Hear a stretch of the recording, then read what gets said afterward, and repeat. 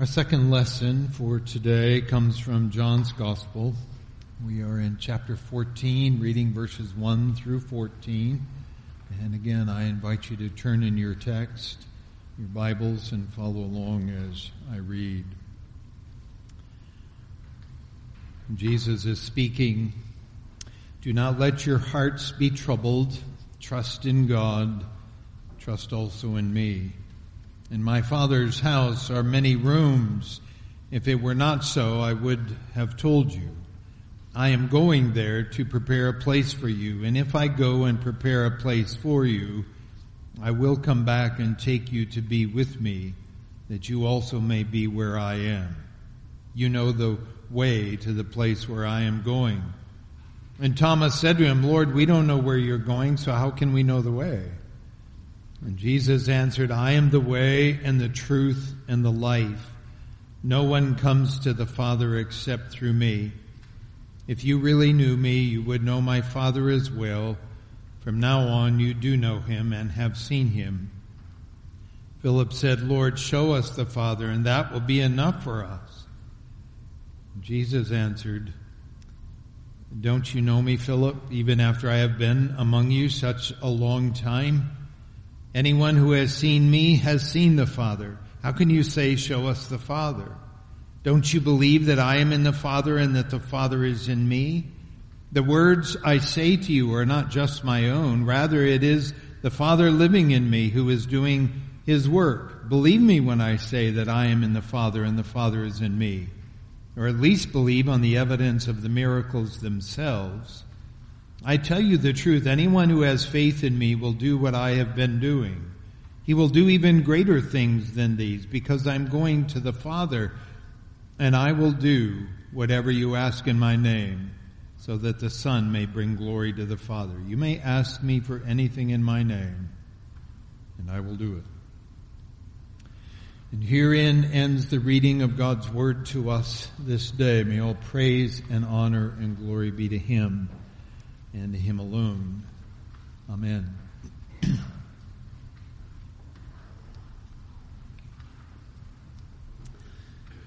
The text before us today is perhaps one of the most beloved passages of Scripture for the clear promise from the lips of Jesus that there is an eternal home awaiting all those who trust in him for their salvation. Whenever I plan a funeral worship service with a family, I always ask them about any scripture that they would like to hear or from which they would like me to preach. And while they do not always know the scriptural reference, quite often they refer to this passage in kind of a hesitant, embarrassed way, fully aware that they are not quoting it exactly right, but they eventually describe it such that I know what it is that they are asking for, because they want to hear once again the assurance that the Lord is busy creating a place for us with him. And as a result, having heard this passage read so often in the context of a funeral, we too may love it because of the comfort that we draw from verses 2 and 3, never realizing that the world absolutely hates this passage because of what Jesus claims in verse 6. Most of the world's religions and mythologies and religious philosophies describe some sort of pleasant afterlife, and most of them are seen as a reward for a life well lived, or at least well intentioned. Or perhaps their conception is some form of endless reincarnation. Or maybe they say that your eternal life arrives through a rising consciousness that eventually is subsumed into a divine mind somewhere. But few figures in religious history make the claim that Jesus does here, which is that there is no way to eternal life apart from him. A few of you may be familiar with the name of Alan Watts. He was a prominent voice back in the 50s and 60s as an author who sought to coalesce the world's religions into an amalgam of thought, having been an Anglican priest for a short period of time and then not, after being heavily influenced by the Eastern religions. This is what he wrote about Christianity in the preface to his book, Beyond Theology. Christianity is a contentious faith, which requires an all or nothing commitment to Jesus as the one and only incarnation of the Son of God. My previous discussions did not take proper account of that whole aspect of Christianity, which is uncompromising, honorary, militant, rigorous, imperious, and invincibly self-righteous. They did not give sufficient weight to the church's disagreeable insistence on the reality of a totally malignant spirit of cosmic evil, on everlasting damnation, and on the absolute distinction between creator and creature. These thorny and objectionable facets of Christianity cannot be shrugged off as temporary distortions or errors. You see, in Alan Watts' attempts to create or treat the claims of Christianity like silly putty, he came to this realization that Christianity stands alone. The claims of Jesus were so absolute, they could not be reinterpreted in a way that made them amenable to the world or being syncretized with the rest of the world's religions. And it was these claims that caused the church of the first century to be at odds with the culture around them and eventually brought them into the cancel culture of their day. The panoply of gods that the Romans offered to the world were such that they had little trouble adding one more god to it, the Christian God, to their collection. What they could not understand was the church's refusal to reciprocate. But the first century disciples explained that they could worship no other God than the one and only God of heaven. And the result for them was persecution, as many a believer was burned at the stake or thrown to the lions or crucified in the public square. Well, it is to this future that Jesus is now preparing his closest disciples. And what we find in this portion of John's Gospel is a message that they need to internalize to such a degree that when times of trial and persecution come, they will be unflagging in their zeal, unwavering in their commitment, and uncompromising in their faith. Jesus must prepare them for a world of trouble, because as he will tell them later, the world is going to hate you because of me, but have no fear. I have overcome the world. So, just a reminder from last week, on the heels of learning that there is a traitor in their midst, and that Jesus will soon be leaving them, and that Peter will soon deny the Lord 3 times. Jesus says to them, "Let not your hearts be troubled." Now, when we put ourselves into the disciples' shoes, this command seems to be incomprehensible. Lord, how can you command that we not be troubled?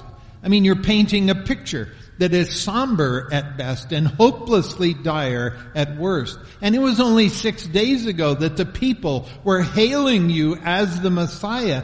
What has happened? Have you ever found yourself in a circumstance where everywhere you turned it looked like your world was coming apart at the seams? And then the Lord brought this verse to your mind. Let not your heart be troubled. And you thought to yourself, well, that's easy for you to say. You're sitting at the right hand of God in heaven. Try facing what I'm facing right now. But that is just the thing, is it not? I mean, we can easily picture ourselves in the disciples' shoes, but let us consider for a moment the shoes of Christ right here, right now. Remember, he knows that his hour has come. We read in verse 21, last chapter. After saying these things, Jesus was troubled in his spirit. Why? Because he knows that the cross and his suffering is but a few hours away. Internally, his soul is beginning to experience the full weight of the impending trial that no mere man would ever be able to bear. But that is just the thing. This man is about to carry that weight alone, and yet here he is telling his disciples that they are to steady their hearts in the face of all this and all that is to come. They are to put their faith in God. They are to put their faith in him. And when they see him impaled on the cross with a crown of thorns on his head and hear his lamentable cries unto God the Father, they are to entrust their futures to him, because he can complete the trial that is coming. Let not your hearts be troubled. Believe in God. Believe also in me. In my Father's house are many rooms. If it were not so, would I have told you that I go to prepare a place for you? And if I go and prepare a place for you, I will come again and will take you to myself, that where I am you may be also, and you know the way to where I'm going. Despite a traitor in the house, despite my leaving you for a time, despite your current weaknesses, you need to trust God and trust me. Now, friends, we need to take comfort here, because this word of promise and assurance that Jesus gives to the disciples is not only for them, but also for any believer who finds themselves in dire straits. It may be financial, it may be relational, it may be physical or medical or psychological or marital or occupational or whatever dire strait you can imagine. As a disciple of Jesus Christ, the command that Jesus makes to you is the same. Let not your heart be troubled. Believe in God. Believe also in me. Now, how can he say that? Because he is the good shepherd. He knows exactly where all his sheep are at any given moment in time. He knows all about their cares and their concerns. He knows all about their strengths and their weaknesses. He knows if they are regenerate yet or not. He knows all about their gifts and their foibles, their sins and their inclinations and their secrets and their loves. There is never a second in time when they are outside of his loving gaze, which is why he can say, no one will snatch them out of my hand. Now, that does not mean that we will not experience trial and tribulation. We most certainly will. But whatever we face, it will not be outside of his good will for us, and we will not be lost to him, because he's preparing a place for us, and he is preparing us for the place. So that when the moment of our death arrives, we will be ready, and we will be welcomed into his presence. Now, we need to take confidence in this, for if we do not, our lives will be filled with anxiety and spiritual unrest. We need to picture ourselves safely in the palm of the Savior's hand.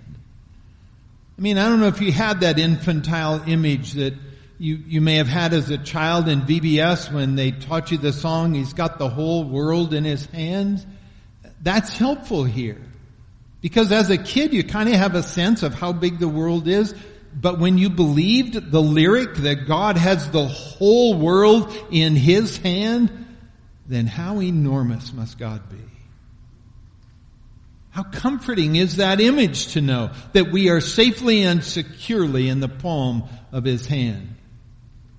Now, these disciples are not there yet themselves. They are feeling uneasy. You get a sense that there is trepidation in the air. Peter has already sought an answer to where Jesus is going, and now Thomas raises the question once again. Lord, we don't know where you're going. So how can we know the way?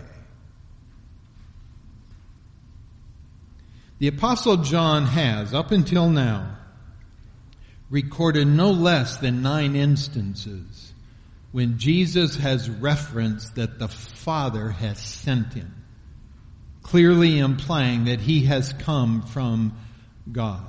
They have no excuse to not know where Jesus has come from. And Jesus has also referred to the fact that he will be with them for only a little while longer, and then he will be returning to the Father who sent him.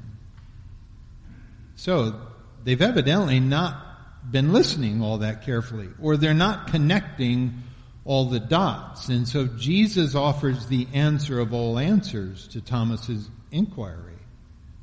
This is Jesus' sixth I am statement. I am the way and the truth and the life. No one comes to the Father except through me. If you had known me, you would have known my Father also. And from now on, you do know him and have seen him. Now, this I am statement is what the world hates so much about Christianity and about Jesus, because it offers eternal life to all who will come, but one must come through a very narrow gate. What did Jesus say back in chapter 10? Another I am statement. I am the gate. I am the door. The only way into the sheepfold is through the gate, and I'm that gate. And here he is reiterating that, saying, I am the way. No one comes to the Father but by me. Now, the world considers this to be horribly exclusionary. They deem this Christian God to be unjust, very unloving, if he's going to insist that it is only by faith in Jesus that we are allowed to approach the gates of heaven. But it is quite the opposite. You see, the problem that we have is that in our current state of fallenness, it is impossible for us to approach the throne of God without being consumed by God's very essence. God is holy, holy, holy, and unless we are made holy, we will be turned to dust. So unless we are willing to receive the gracious gift of the righteousness of the Son of God imputed to us in exchange for our filthy rags of unrighteousness being imputed to him, there is no safe passage to the presence of God. It's not that God is unloving by rejecting every other religious idea that man creates. Quite the opposite. God so loved the world that he gave his only begotten Son, that whosoever believeth in him shall not perish, but have everlasting life. Now notice that Jesus is giving this I am statement to the disciples, not to the public per se. This is the essence of the message that they will be commanded to carry throughout the world. They do not understand it completely yet. The next few hours and days will be necessary for them to see the whole picture, but the exclusive nature of Christ's command will be essential if they are to reach the sheep who belong to him. If Jesus is the one and only way to the Father, that means that apart from his atoning work, there is no hope in any other religious faith. If Jesus is the one and only truth to understanding the God who created us in his image, then there is no enlightenment in any other religious philosophy, and it should be abandoned. If Jesus alone offers life, then every other religious faith is deceiving the world, and in the end, their adherents will only find death. The fact that the disciples are not fully comprehending all that Jesus is saying, Jesus attributes to their failure to fully know him up until this point. If you had known me, he says. He's not saying that they do not know him rightly at all. He's saying that they have not fully plumbed the depths of understanding who Jesus is. Their vision has been impaired for a variety of reasons, but all of that is about to change. Christ's death and resurrection and 40 days of interactions with them, and then his ascension and their being filled with the Holy Spirit will all have an impact on their ability to see him as the full incarnation of the Son of God. So, if you had known me, you would have known my Father also. This is an important point for people to grasp and to understand. Because there are those who have a problem with Jesus but want to say that they are believers in God.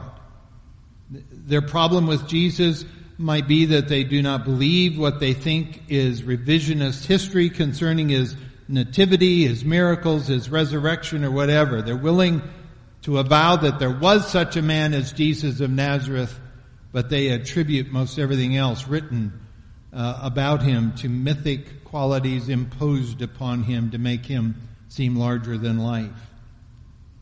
But Jesus is saying that there's only one way for us to look at God rightly, and that is by looking at Jesus. And the more we look at him, the more accurately we see the Father. Well, Philip is confused by this, and he blurts out, "Lord, show us the Father, and it's enough for us." So here's Jesus internally counting down the minutes and the hours until he makes the ultimate sacrifice, and one of the chosen disciples asks him for a sign. Give us a sign. And Jesus' answer must have been tinged with sadness and a heaviness of heart.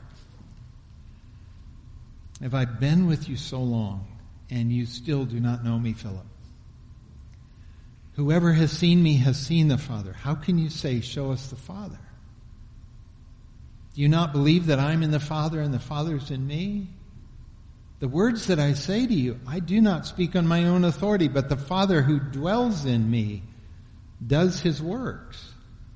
Believe me that I am in the Father and the Father's in me, or else believe on account of the works themselves."